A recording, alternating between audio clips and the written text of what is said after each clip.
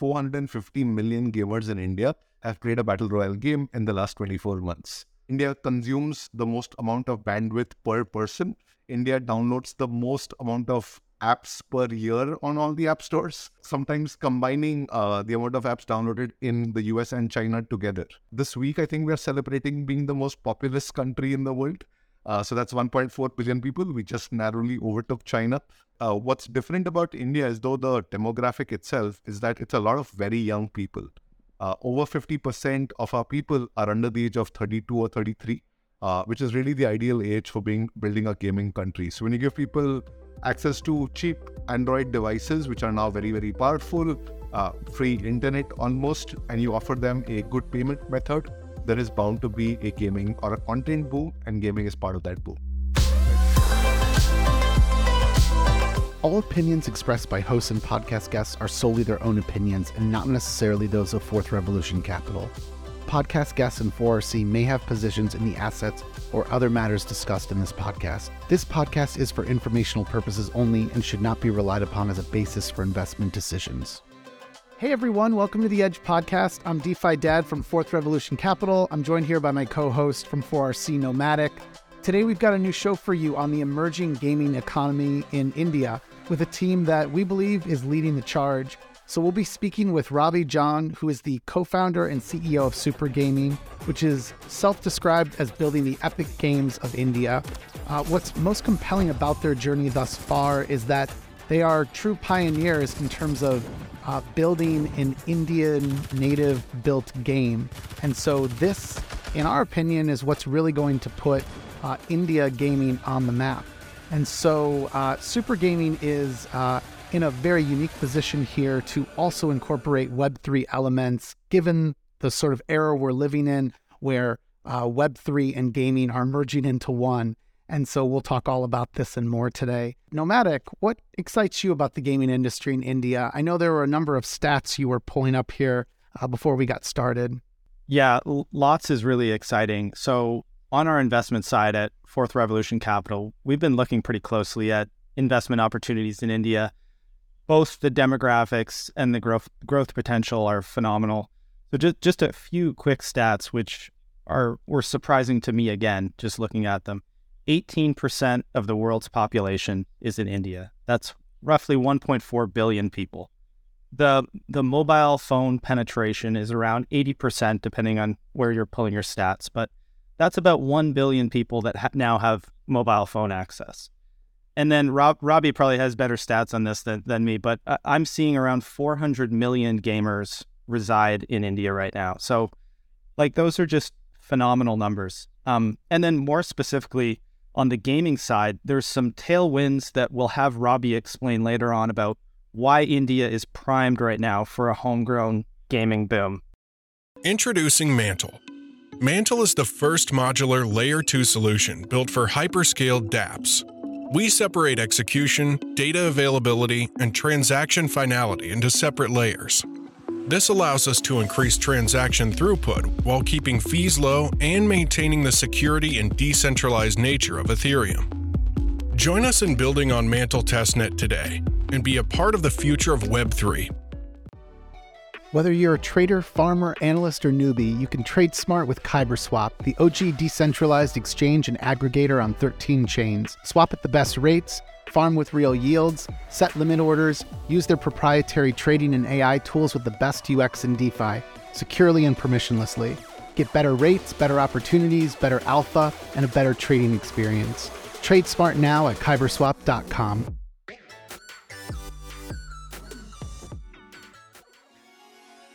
G-Trade by Gains Network is a decentralized leverage trading platform allowing users to synthetically trade crypto, forex, stocks, and commodities with up to 1000x leverage. G-Trade is live on both Polygon and Arbitrum, with over 30 billion in all-time trading volume and nearly 50 million in vault liquidity. The platform has consistently been among the top earning protocols, with 7-figure monthly revenue and a net deflationary token. G-Trade has become an on-chain staple for both traders and yield seekers. Check them out at gains.trade or by searching Gains Network on Twitter. The future of Web3 is bright, but crypto startups, DAOs, and on-chain organizations can't scale without tooling to power world-class financial and payment operations. Introducing Utopia, your all-in-one platform to create, execute, and understand your Gnosis-safe transactions. Execute payroll 10x faster through automated payment plans. Coordinate reimbursements and accounts payable through payment requests. Execute multi-sig transactions faster with your global team through signing links. View, label, and categorize all of your safe transactions in one place. Start managing your on-chain payments today by going to utopialabs.com. To get started with gasless payments, message Utopia's co-founder on Twitter at 0xkaito. It all started so simply with CryptoKitties and Maker on Ethereum, but quickly became complex with more applications and many chains. Today, everyone agrees UX issues are the biggest blocker standing in the way of crypto adoption. Introducing Avocado. Multi-chain UX redesigned from the ground up. The first wallet to abstract networks, accounts, and gas. One gas tank to pay transaction fees on all chains in USDC. And native access to Instadapp's powerful, custom DeFi strategies. Avocado, one wallet to rule all chains. So Ravi is a repeat founder, having previously worked across countless product and engineering roles over a 20-year career for some large notable corporations such as BMC Software. He eventually, though, would found Tap to Learn, which was where they built educational games, which would eventually be downloaded over 20 million times.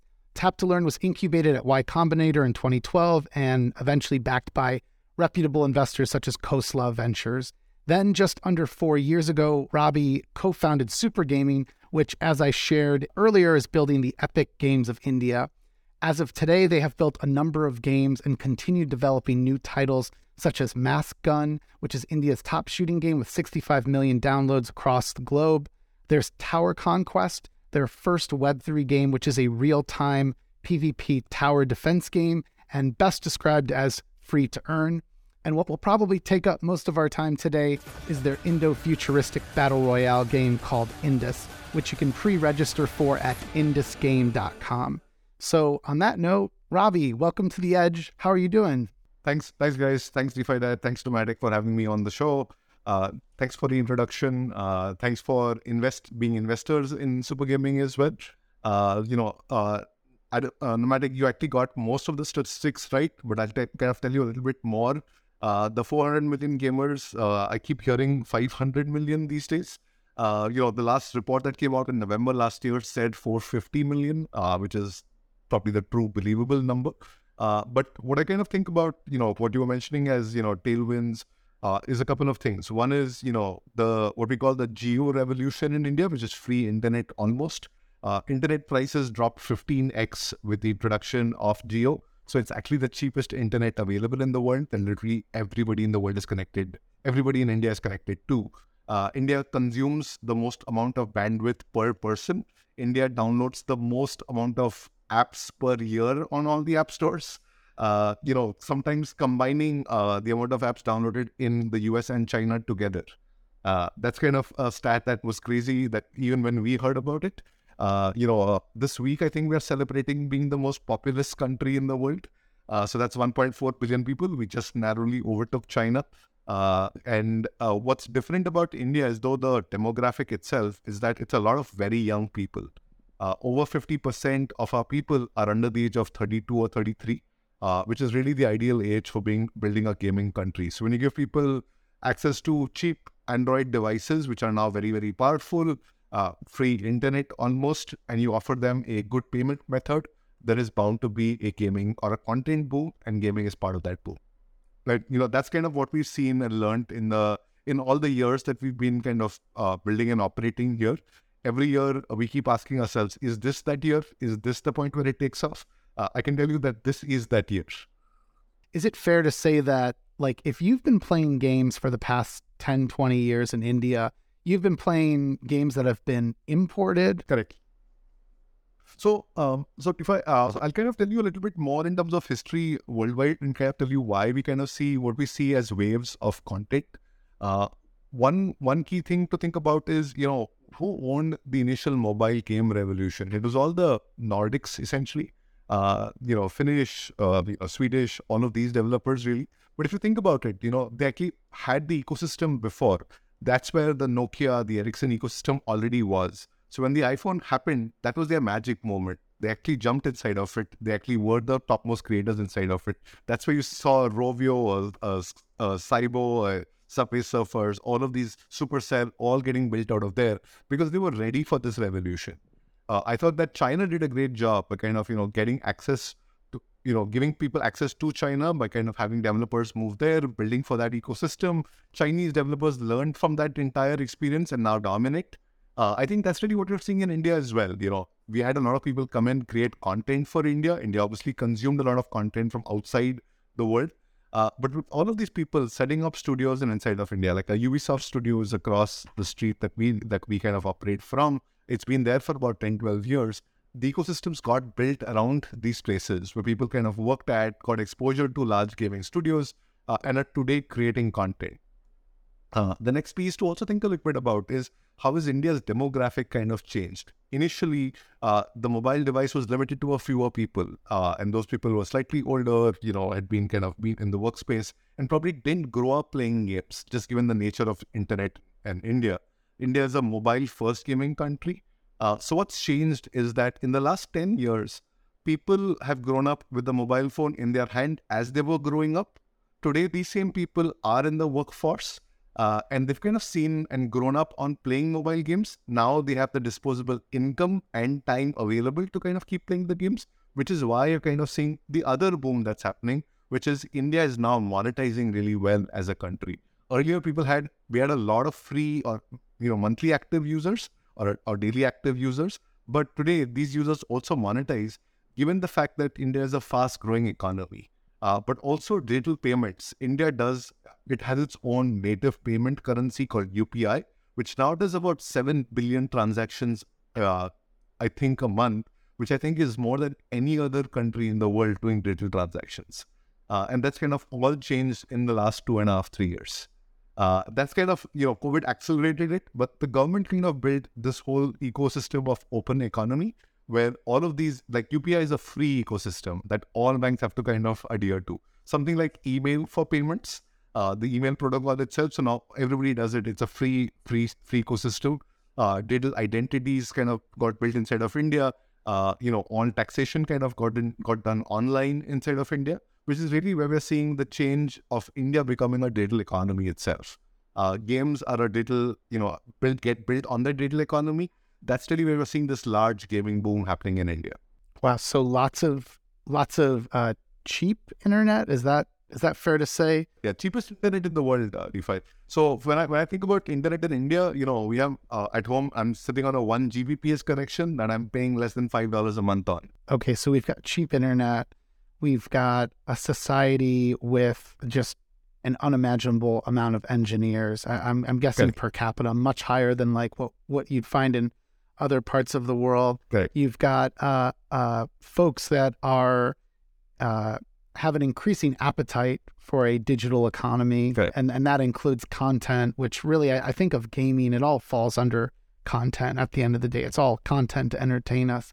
Yeah, it's just this perfect storm of it's a perfect storm for that much more growth. And Robbie, one other thing that maybe you can touch on that I've been reading a bit about is there's been also some sort of like ban on games from China, I believe, and some imported gaming studios. And could you maybe speak to how that's potentially a tailwind for a native game studio such as yourself?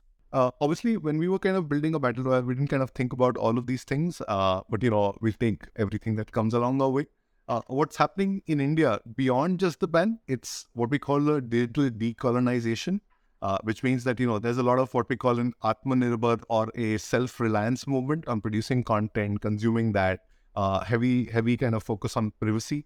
And, what the Indian government and China had a border skirmish as well, after which the government kind of stepped in, and there are security concerns around all of this data going out to China, which is where the government decided to ban a large number of not just games, but also apps. So TikTok, for example, is banned in India. like a Shine, which might be a large e-commerce app, is banned in India.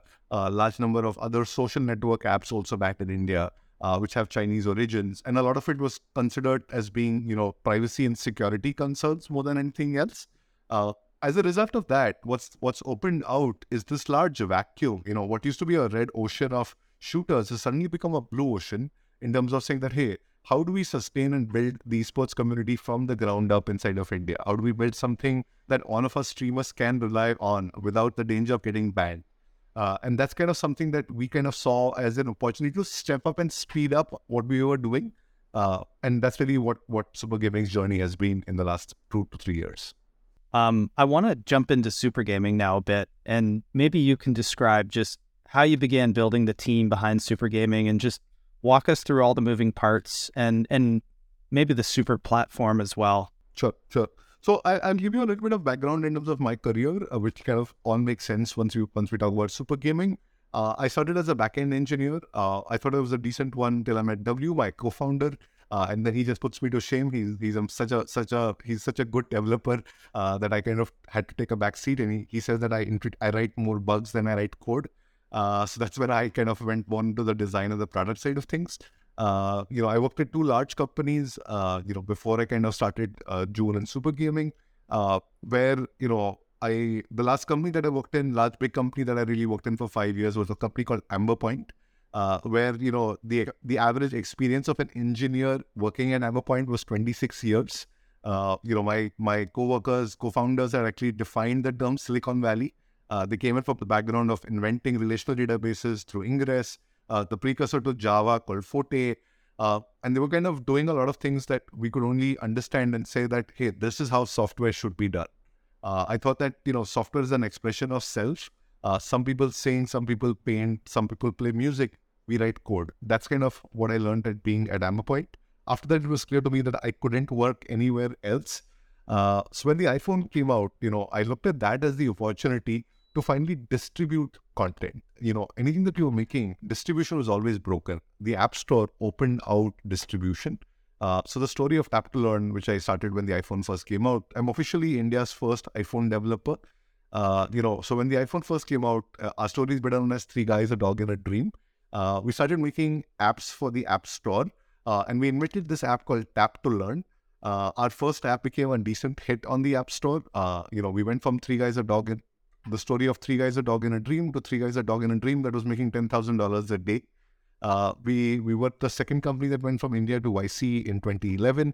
Ran the company in the Silicon Valley till about 2014, but really learned about how to make games by going into very large gaming studios and seeing how they were making games. We finally realized that our calling was to make less chocolate-covered broccoli, which was really what educational games were becoming at that point of time. Subscriptions weren't invented, so we kind of thought about building a free-to-play game engine. Now, when you think about engine and why we kind of thought about engine and why we have, we call our engine the platform, so to say. We call it Super Platform so that we're not confusing people around, let's say, an Unreal or a Unity engine. But our engine does a lot more. And the reason that we kind of thought about it is that we thought these were fundamental shifts of paradigms in terms of running multiplayer stacks, running free-to-play economies. And it required a much larger stack that took a lot of time to kind of build. And we saw this inside of the very large AAA kind of game studios. From trying to understand the just a basic construct of what is a good gaming company and why do we think of ourselves as calling ourselves the Epic Games of India, trying to model ourselves after it. We think that every good gaming company is a 3-layered cake or a 3-act play. The bottom layer is really the engine. So if you're Epic, that's Unreal. If you're Valve, that's the CS Source engine. On top of it is your content layer. That's Fortnite for Epic. That's CS:GO for Valve. The distribution or content going viral creates that massive distribution, which allows you to build a marketplace on top of all of this. So when you think about the marketplace on the Epic side, that's the Epic Game Store. It only happened after Fortnite's success. You never heard of an Epic Game Store before Fortnite.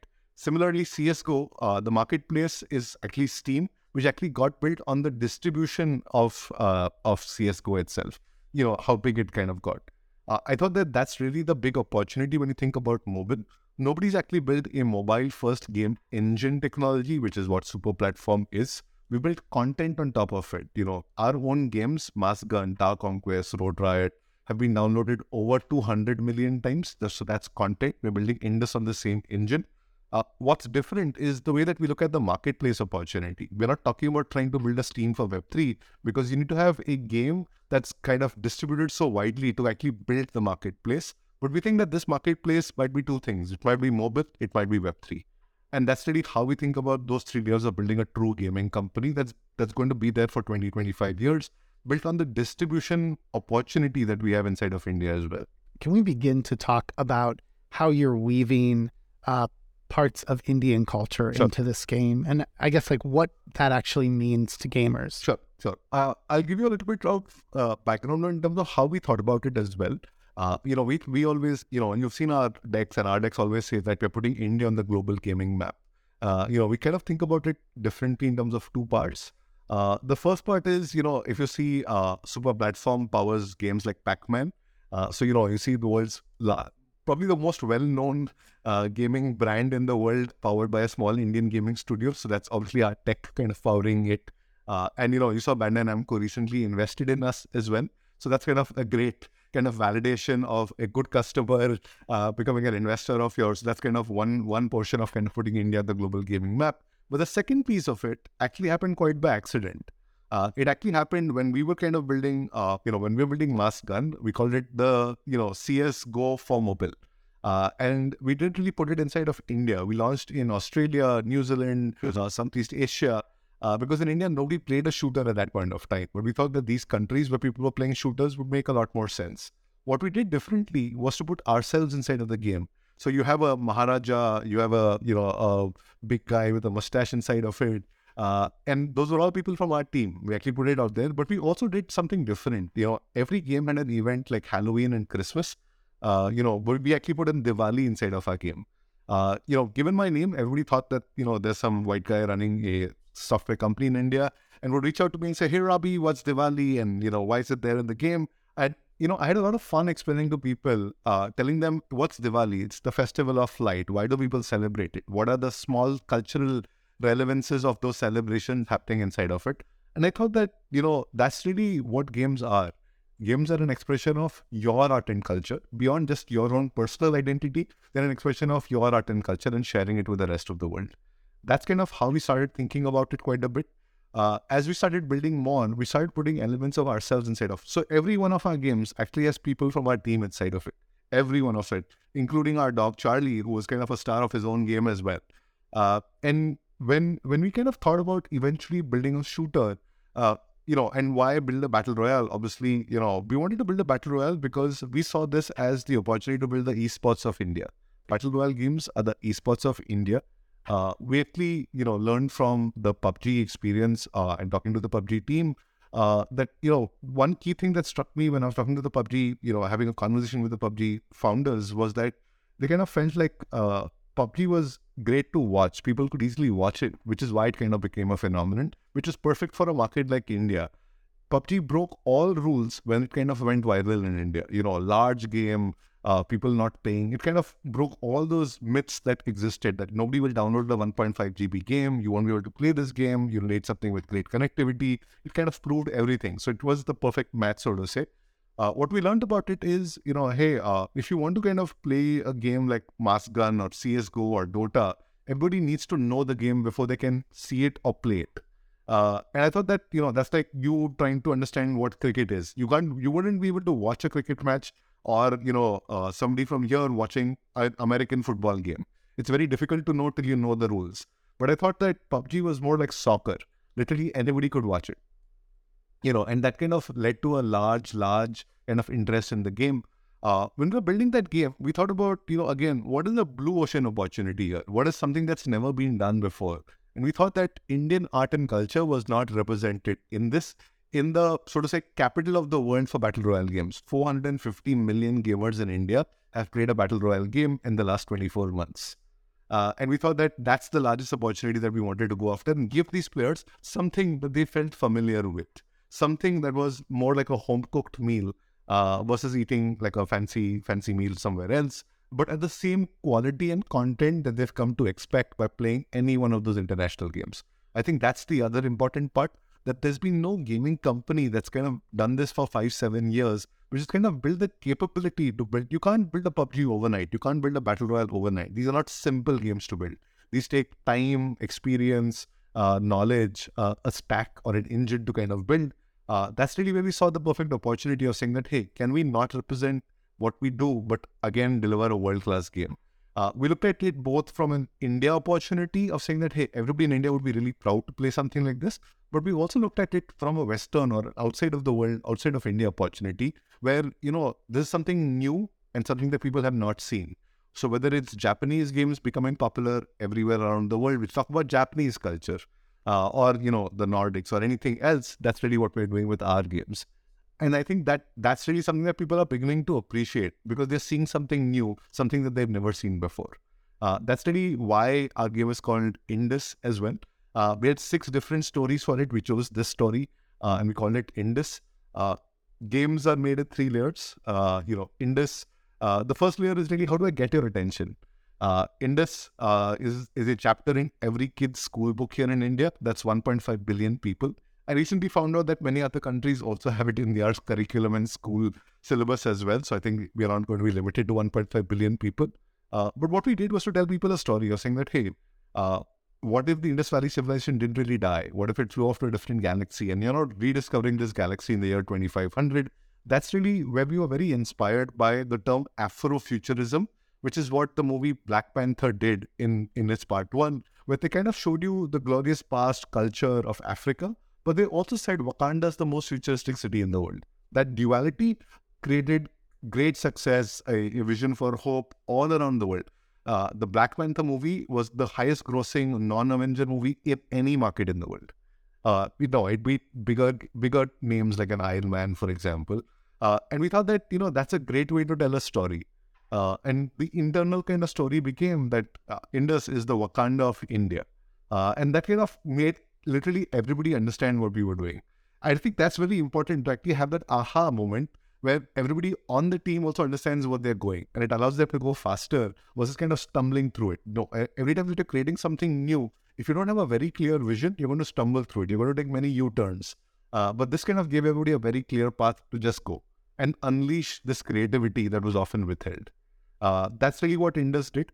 There are 2 other parts. Like I said, gaming is making 3 parts. Like, I've got to get your attention.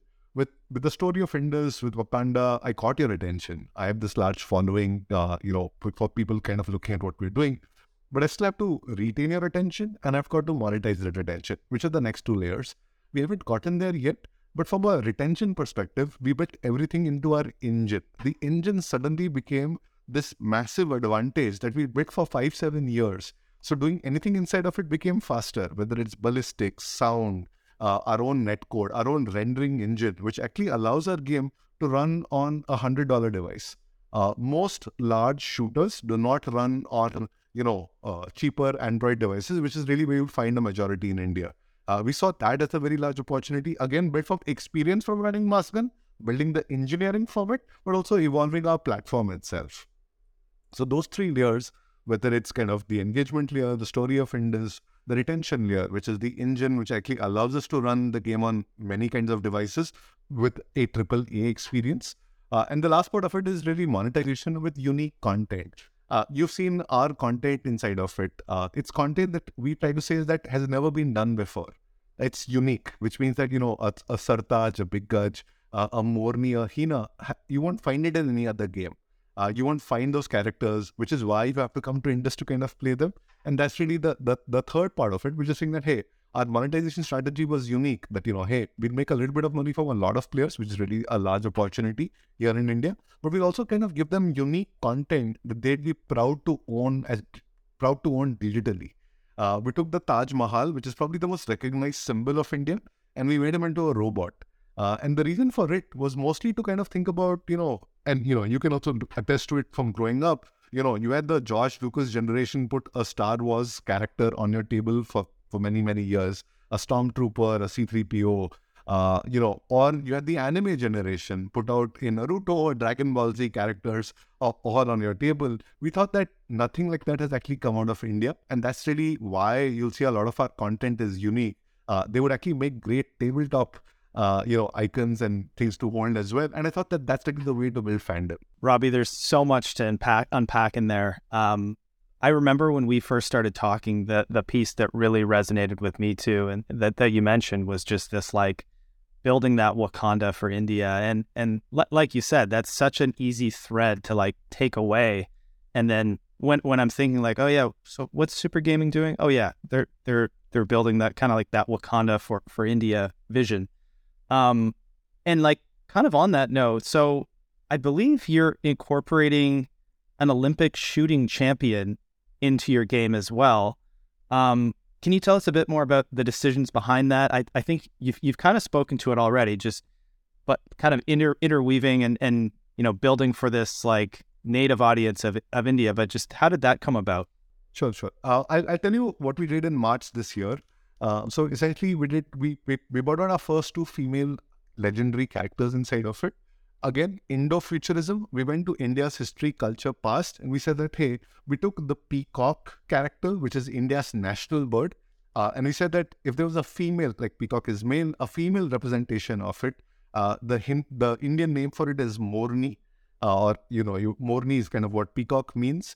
But we kind of put that character out as the representation of a historic character coming from India's rich culture, heritage, etc. But we wanted to go to the futuristic part of India, and we actually met. Our entire team goes out shooting to the Olympic ranges here in Pune. Our coach is the Olympic coach of India's shooting team, and it might surprise you, but India has won more shooting medals in the Olympics than any other sport. So shooting is a very large sport in India, and we happened to meet his wife, and we kind of, as I met her, I was very inspired by her journey. Because the first thing that she told me is that she grew up only playing Call of Duty. She grew up playing shooting games, which is a rare phenomenon even for somebody in the US or in the West. In India is completely out. But then she also went on to kind of break barriers to kind of, become a world-class shooting champion. She holds a Guinness record for pistol shooting. She's won a bunch of gold medals at world championships. So that's truly, and she's won India's highest honor that a sports athlete can receive, which is the Arjuna Award. And when we looked at that, we kind of said that, you are representing what super gaming is also trying to do, which is break those barriers. So you're a great inspiration to us, but also to every girl child. And my first child is a daughter. So I said that you're a great inspiration for my daughter to break barriers. We want to tell your story, and we want to tell it uniquely through our game as a character. We love to put you inside of it. It took 5 months. The video is out on YouTube. It took 5 months to kind of represent her finally. I thought that was one of the best decisions that I took. It kind of came out organically. It was kind of, it's a non-profit, which means that, I'm hoping that her character comes out and inspires young women, young girl childs all over the world to break those barriers. And that's really what Indus is. Indo-futurism. Our traditions, but at the same time, you look into what a futuristic Indian character might look like. That's something that I thought was blending in beautifully. It came out, and I've got a lot more comments on these characters. In fact, all the guys on my team play as the badass female character versus any of the other characters that I've actually made on the game right now. This is the part of what you're building that is the most enjoyable for me as a fan and as an investor. But I understand it must be just so challenging to create these new characters, these new stories that, we hope can carry on from generation to generation. I just came back from Disney World with my kids, and it's mind-blowing how people are so proud to have like Star Wars characters on their t-shirts, right, and to have all the different all the different things that you wear, backpacks, whatever. Right. And when you consider how do you create a new sort of generation of characters like this, well, then like one example you gave there is I've been blown away by, the reception of Black Panther.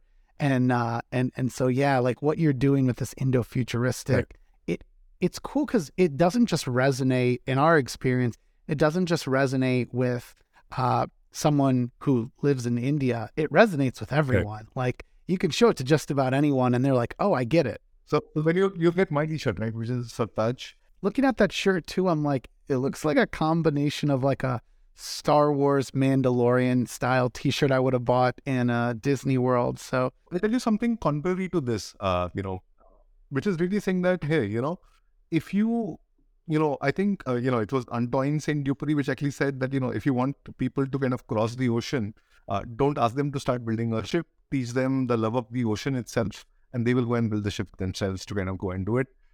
In those words, approximately.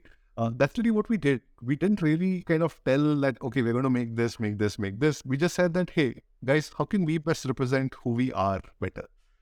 And all of these ideas just came in through it. Like I promised you that we've not had to take inspiration from anybody. And I think we've got enough content for the next 3 years, just based on this backlog of ideas that people just keep bringing in. Each person, in our team, we represent almost every state of India, all 4 corners of India, which is rare again in a studio because we're based in the west, part of India called Pune. But every one of those people bring ideas, bring monuments from their hometowns, and kind of bring it inside of the game. And I thought that is really the most beautiful part of it. And it's not limited to India. We actually did the same thing recently with Brazilian content, with a partner in Brazil as well. And I thought that, the amount of content, because that framework is set of how do you be true, how do you be authentic, how do you kind of find things that appeal to people, how do you be represented in new ways. That's a playbook that we built with all of the content that we did, and we got better at it. I think the answer is always, start small, keep getting better at it every day. And I think over a period of time, our team just got really, really good at it.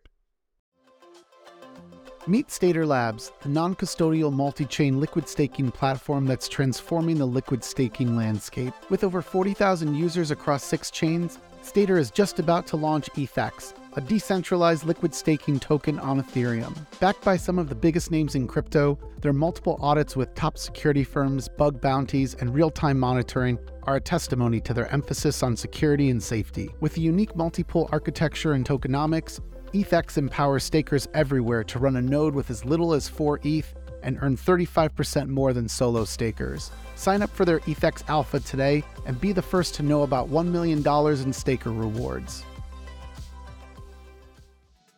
Ethereum is fully decentralized, and Liquity is a shining example of decentralization.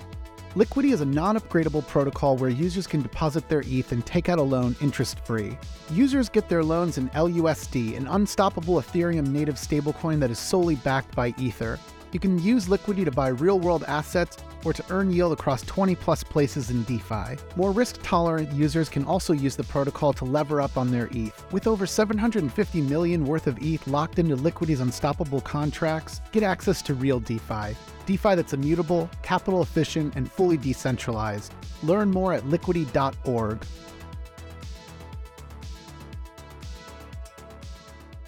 I think you've begun to address this, but how would you summarize how you've gone about building a community organically prior to the release of Indus? So I'll tell you 2 anecdotes which kind of summarizes our experience of building games and what we've kind of thought about it. The first part of it is, we've always treated all of our games as community first. Like our first game, Maskan, it was in soft launch for 3 years before we launched it. So essentially, nobody built mobile shooters, and we launched by launching in public, getting people all around the world to play it. I had some funny stories around it as well. So it's launched only in Australia and New Zealand, which is 5.5 hours ahead of our time zone. So I get a call at 3 a.m. my time.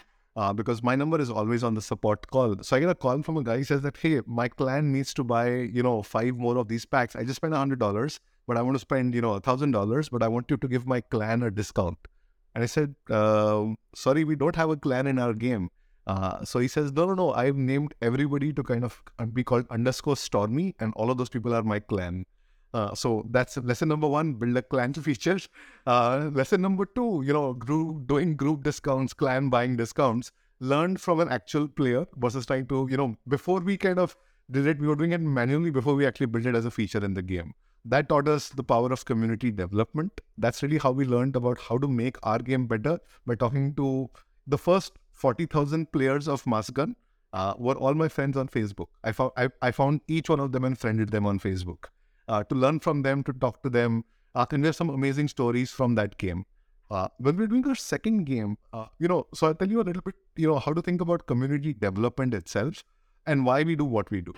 if you're essentially making a clone of any other game, you might not need to go and talk to a lot of people. You might just kind of keep your head down and just build it. But if you're doing something new, you want to kind of measure taste. You're inventing a new dish. Does it need more salt, more spice? What's the flavor that you're looking for? What's umami inside of it?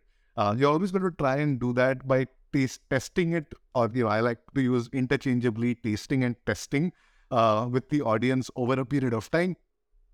That's really the first part of thinking about community.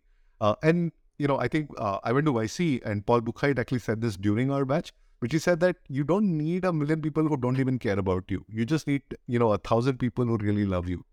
And that's really what our community has been. We've been there for our community. Our company is an extension. Every employee in our company, we treat it as family. We think of our community as an extension of this family. Every one of our devs talks to these players. I've put the entire team on a bus for Indus, taking them to, 7 cities now, but, before the launch of the game, we'll take them to 28 cities in India.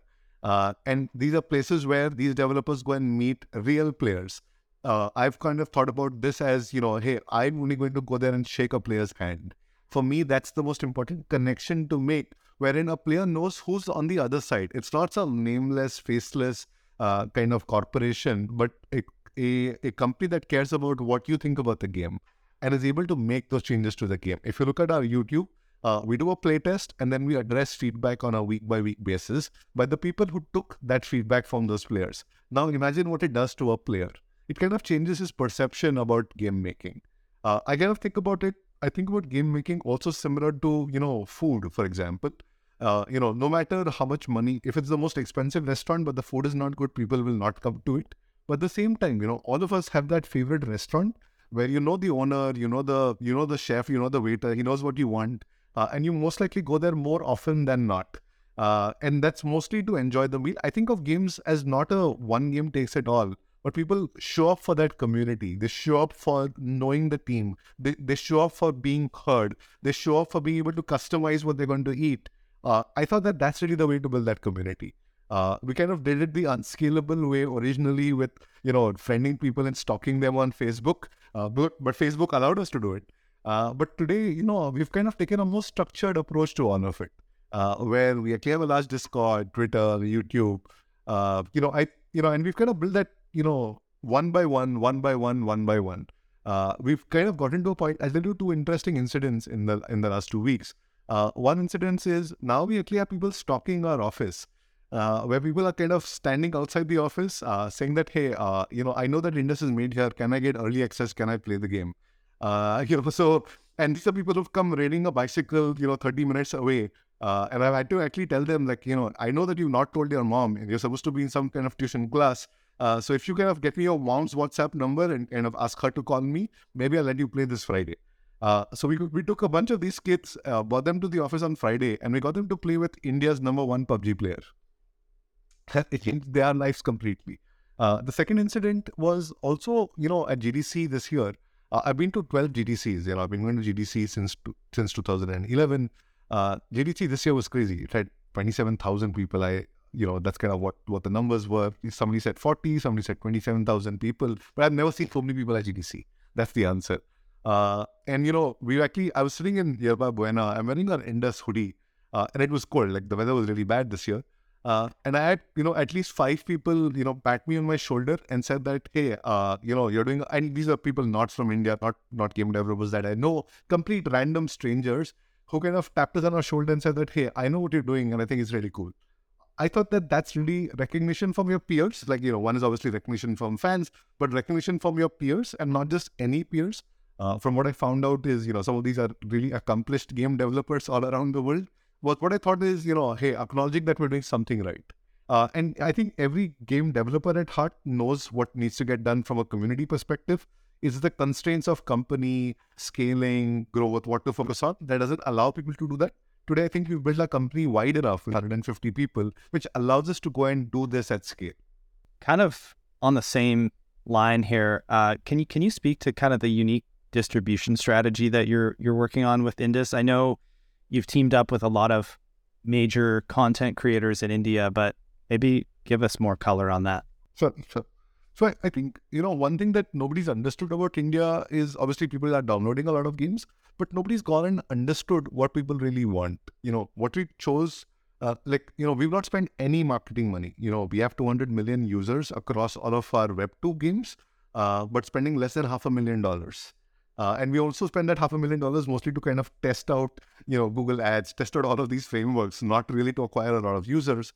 But the key part that we understood is nobody actually understands India. India is very, very different from any other country. It's not homogeneous like you might think it was. It's people in the language changes, every 200 kilometers, people's space change. So what we did was to kind of build our company from the grassroots level. We went to all small towns, small cities as we were building every one of our games and built a fandom there. With our playtest, we go to every city. And we've not actually had to take a big YouTuber there. The big YouTubers have kind of reached out to us and said that, hey, I love what you're doing. I want to be part of that community. And I'd love to kind of, be part of that early access test. So we've naturally gotten that interest. And people want to, the key part of game making, and this is really what I thought as a third blue ocean. The first blue ocean, obviously the bands, and, the second one of it was, just a team that's kind of just built shooters for 7 years. And kind of doing it with Indian content, unique kind of that X factor. The one other piece that I kind of thought as a blue ocean opportunity that we had is that if you're doing something like this for the first time in India, you have a natural audience. People want to kind of make you successful. And these are not any people. These are people who play shooters day in and day out. These are people, I would say this is the capital of battle royale shooters in the world. They've played every battle royale and they have much more deeper insights than anybody else. Games get better with this feedback. So kind of bringing these people in has created both better distribution because everybody's seeing like the most famous player playing those games, but it's also made a better game. So that's kind of the part that I kind of think about is, hey, once you've gotten your content strategy right, your distribution strategy needs to matter. I think that's really something that we've kind of been able to nail. And I kind of want to give all kudos to my co-founders who run product marketing, Sanket, entire marketing team. Who've kind of been and taken this approach to community building and then kind of, doing marketing around it for our distribution angle. That's really the second pillar. But you also said famous YouTubers. I want to kind of put in a plug here, saying that, we've actually had almost every large player of shooters inside of our studio playing and kind of learning about how we're going about making the game. We're actually bringing one of them together for our first esports tournament. We think that the game is getting to a point where we'd love to kind of test out our esports capabilities with some of the best esports players in the country. So early June, we're actually doing an esports tournament with some of the most famous esports players that you'll see to give us early tests or early views on our esports capabilities. So squads, ping systems, voice chat, competitiveness, skill ceilings, these are all things that you're going to hear about from, and we're going to experience it firsthand. It's going to be held in our studio here in Pune, first week of June. Looking forward to that big piece. I do not know how you keep your head straight, but again, we appreciate all that you balance there. And going with that, I want to give people a sense of the granularity involved with some of the design principles within Indus. Can you walk us through some of the design principles then that you're using for creating the guns and the very realistic ballistics inside the game? The one thing that we wanted to do, and we've seen people's lives change because of YouTube, streaming, esports here in India. And not just in India, it's everywhere. You ask the kid on the street, most likely, if your kid is also going to say that if she wants to grow up to be a streamer or an esports player, everybody wants to be Mr. Beast. I think that's really the universal answer that I would kind of find. And I think that, for us, that was the critical part of saying that, hey, our games should be able to do this job for people's lives. They should be able to not just be a source of entertainment, fun that you enjoy hanging out with your friends in, but for some people, it's probably a source to a better livelihood. And I thought that that's really what our games did. We looked at two things. We looked at, Garena's accessibility, which means it runs in almost every device. PUBG's esports capabilities. We thought that, you could actually run tournaments using PUBG here in India. But the third part of it that we also said is that what are things that would be the next level? Mobile esports, where people have perfected playing with a claw, mobile, if you see the kind of people or the kind of holds, the controls that people have using a mobile device in India, we've been blown away by some of these players. Skill levels, dexterity, spatial awareness, all of those things from a small, 6-inch screen. And that's really the part that we wanted to get right. But the second part of it, that we wanted to build a skill ceiling of saying that, hey, how does somebody just get better at the game every day, every day, every day? And I think that that's really something that we wanted to think about in terms of saying that, hey, give people something that they can master over a period of time. So that's kind of where we built every gun from scratch. We kind of said that we do two things. We won't kind of think of the gun as a prop. We'll think of this as a virtual weapon. So we design, right down to the firing cycle. So we design muzzle, every part of the gun, the barrel, the muzzle, the trigger, the bullet. All of these things were designed. We put in ballistics inside of it. Now, ballistics is something that's very hard to do on mobile devices. So it's not a hit scan, it's a projectile motion, which means that, there is something called a range. If you're aiming beyond that range, then you're counting for bullet drop. And we thought that added skill ceiling to it. Like, when you're playing CSGO, you are mastering the recoil of the AK-47. You are mastering where to kind of hurl the grenade into. All of those things, I thought, kind of led to people coming in and mastering your game like a sport, not just a game for fun, but a sport. And we wanted to build all of that. We also wanted to do this in the most efficient manner. So that it runs even on, poor internet or connectivity kind of going down, which is a reality. India plays mobile games on, the 4G network or on mobile internet, not on Wi-Fi. 92% of all gaming is happening on a mobile network, not on Wi-Fi. And mobile network, India is the cheapest data network in the world, but probably the most congested as well. Not the most reliable. So you want to account for all of that in your gameplay, in kind of your stack. That's really the depth of detail that we went to. Again, informed by what we've done in the past, but also kind of reinventing and making one of these, because we were very clear that we were making for this audience. Often when you're trying to make a game, and because I've kind of made the same, like Indus is not the second shooter that I'm making, it's actually the fourth shooter that I'm making. And after Mastergun, I made two more shooters as well, which didn't ship. One of them is shipped, one is alive, it has 1 million users. But we learned quite a bit from that experience of saying what to get right, what to kind of experiment with. And we put all that learnings inside of Indus, where we said that, hey, these are the pillars that we'll actually build. So we sort of say build the machine first, build the platform first for Indus, before we kind of build the game itself. That allowed us to go faster, and do things that were very hard for other people to do who had not built with this approach to start with. I think that's really an advantage that we've had of kind of building a platform company and a games company inside of the same. People think of it as two different companies. I think of them as one company, more like a flywheel. The game makes the platform better, the platform makes the game better. So that's kind of how we thought about it. And, I also think of this as a competitive advantage. I always say that, when you enter a market, you should always enter a race with a large enough stick to beat each one of your competitors every day. That's really what we're trying to do. These are obviously the two key parts that I talked about.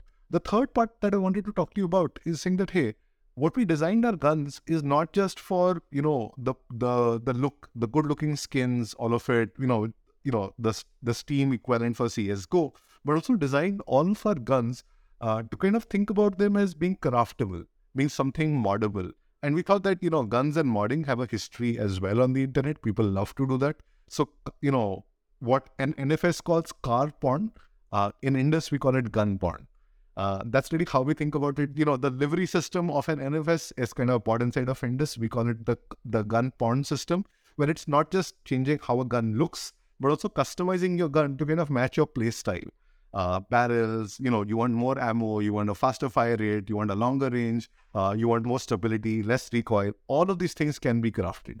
And that's really how we designed our entire economy around the game as well.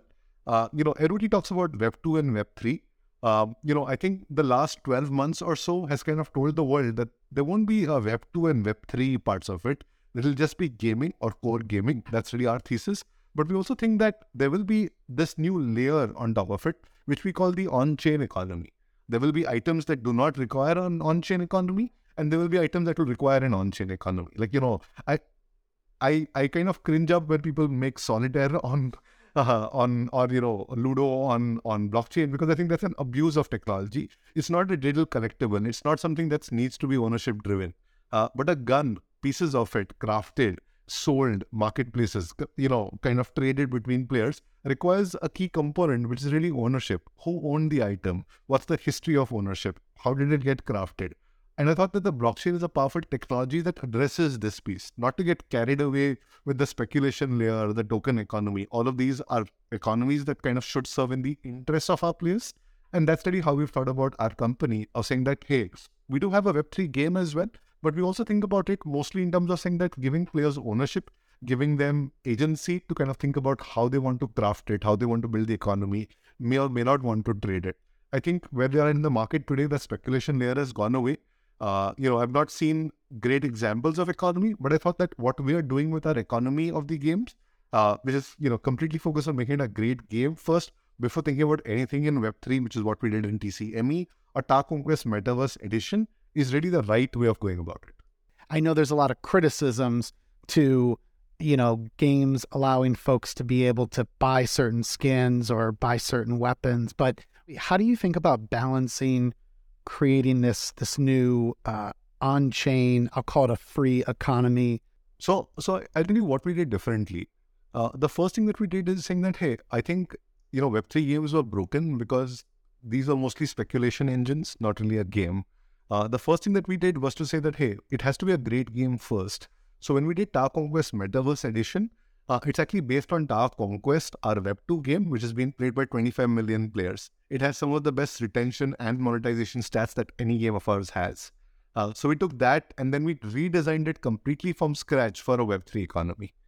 We kind of said that, hey, by the way, it's a great game already, but let's kind of introduce to it a real-time PvP component where people can kind of build decks and compete against each other. Now, the next question that you had is, hey, does this become pay to win? I do see a bunch of people kind of putting out NFTs. I think what I've seen predominantly as somebody trying to do things is people using NFTs mostly to solve the user acquisition piece and saying that, hey, we'll acquire users by giving away free NFTs. That's the whole free to own concept. But I do think that where that game fails is it has enough players now, but it's kind of trying to build a Web2 economy, not really doing anything path-breaking on the game itself, on the economy of the game itself. What we did was slightly different. We said that, hey, what if we make our economy utility-driven, where people actually play the game, they get really good at it, they kind of compete against each other, and the best players kind of move to more precious items. The best players get the top of the leaderboard really gets the best rewards.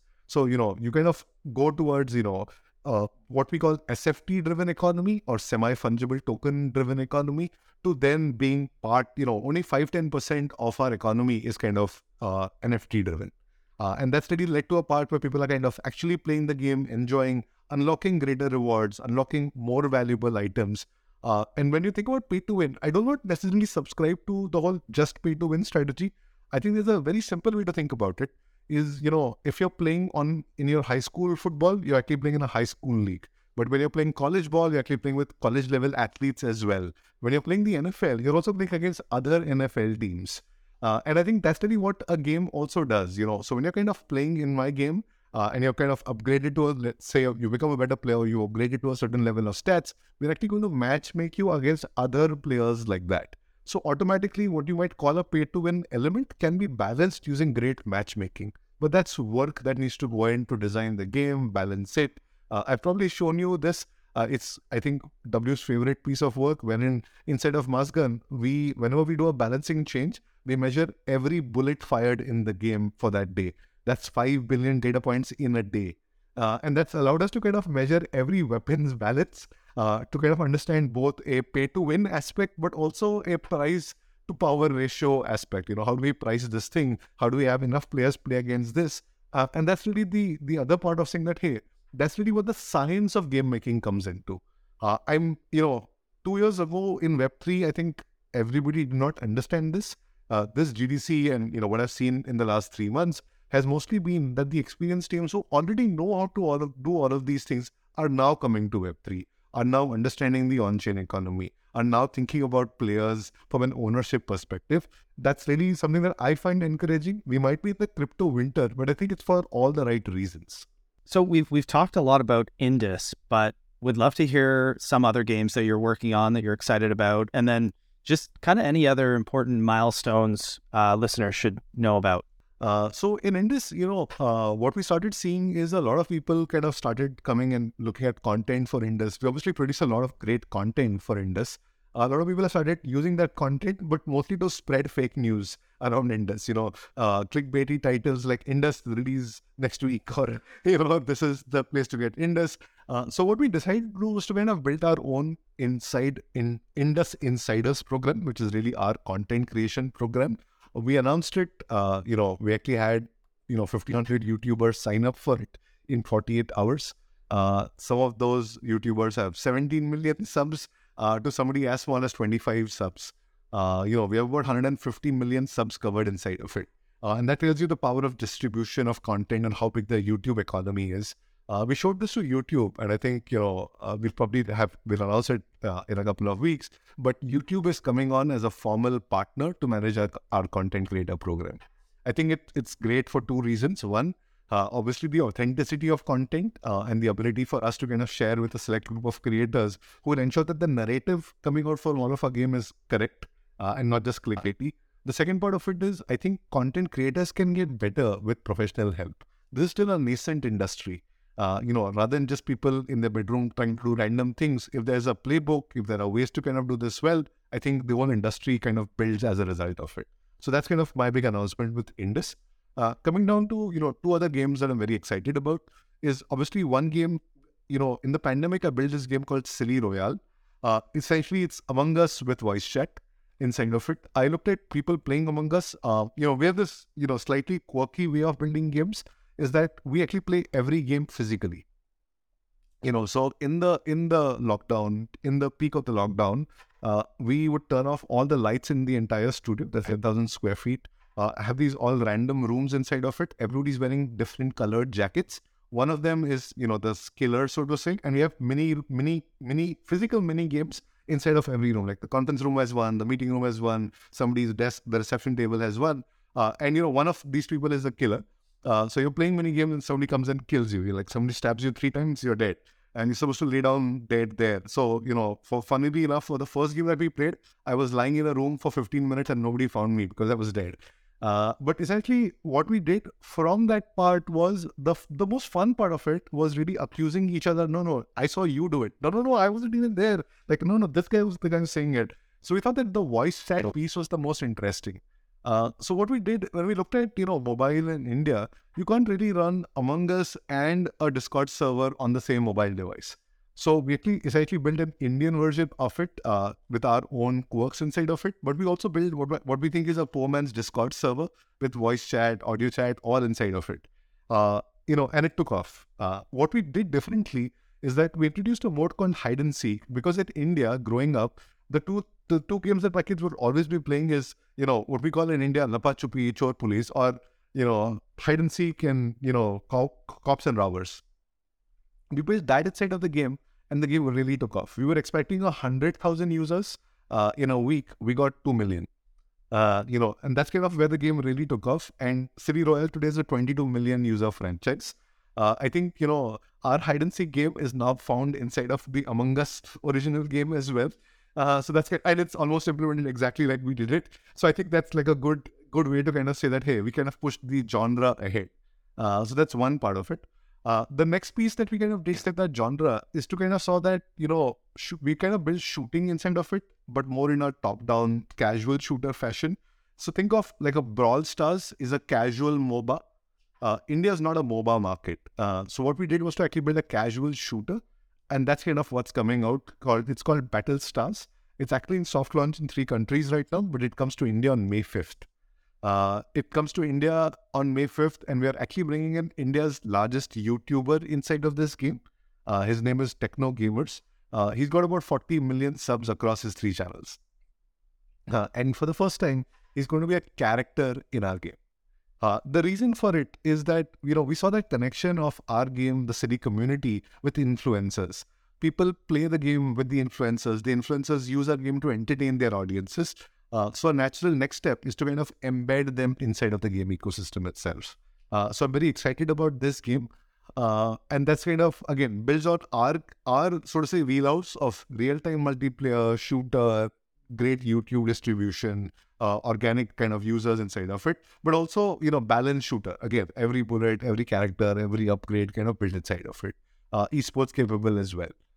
So we launch on May 5th, and on between June 6th and June 9th, we're actually having, for the top winners of this tournament, of this leaderboard, a meet and greet where these players kind of get to play both in an esports team, but also get to play with a bunch of YouTubers. So I think that's kind of where we're kind of pushing the whole industry ahead with this game. It's also, so to say, our rehearsal before we kind of do something similar with Indus. So I think, you have to build every muscle from scratch. Why we build game development as a muscle across all of our games, design, live ops. We're now building marketing and community engagement as a muscle by doing this just across a bunch of our games. I think I missed the most obvious question here. When do we expect Indus to actually release? I think that's 80% of the comments that I get on YouTube. My standard answer to it always is when it's ready.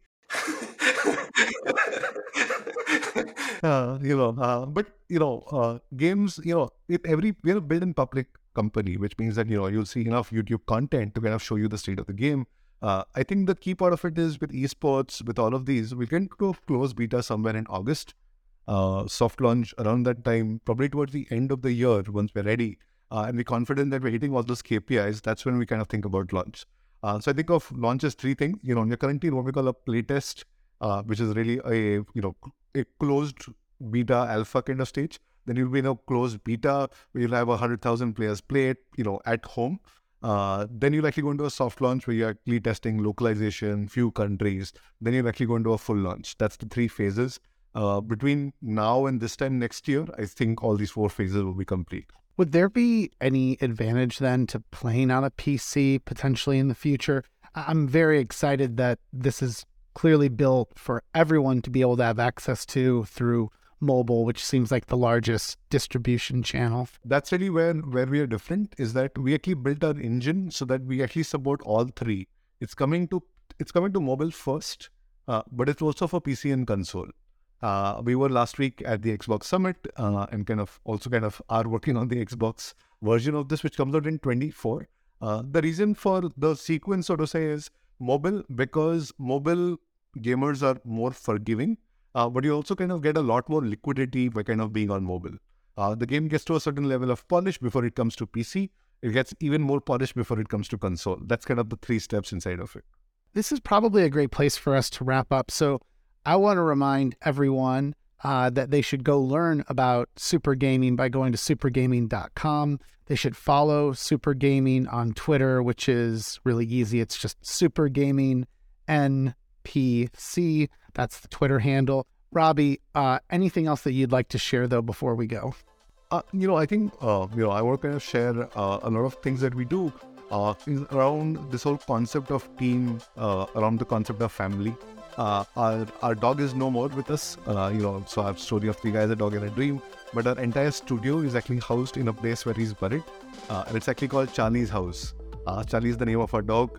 But I also want to kind of say that, while this was a great story to kind of tell you about our origin story, I think of every employee that works at my company as my family. Every employee, every person makes a sacrifice to kind of come and work for you. I think a lot of this is missed in normal employment. As a company, we've kind of grown from the three guys, a dog and a dream, to about 150 people today, which is also a very large number in a country like India, where this talent is not very easily accessible. And we've had to not do a lot of it. People showed up when we were kind of talking about what we're trying to do, and our culture that we kind of built around it, of just taking care of each other, having very high aspirations, but also kind of, taking care of each other. I grew up with a tiger mom. I kind of think about our company as a family with a tiger mom inside of it as well, where everybody here, we have very high expectations from each one of our employees. We recently had a very unfortunate incident where one of our star developers, the lead developer of Battle Stars, passed away in a tragic accident, with both his mother also passing away in that accident. I want to kind of dedicate, whatever I do going ahead on this game and, talking about it, to the memory of Chella.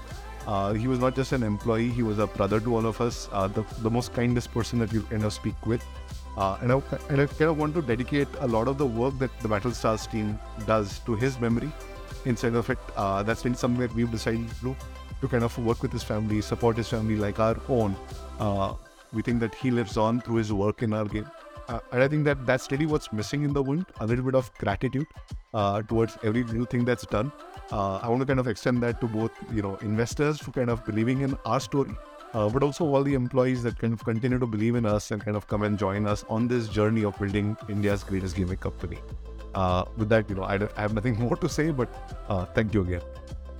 Thanks everyone for tuning in. If you're a talented builder like Robbie, please consider reaching out to our team at fourthrevolution.capital. And for future episodes of the Edge podcast, please check out our link tree at edge_pod.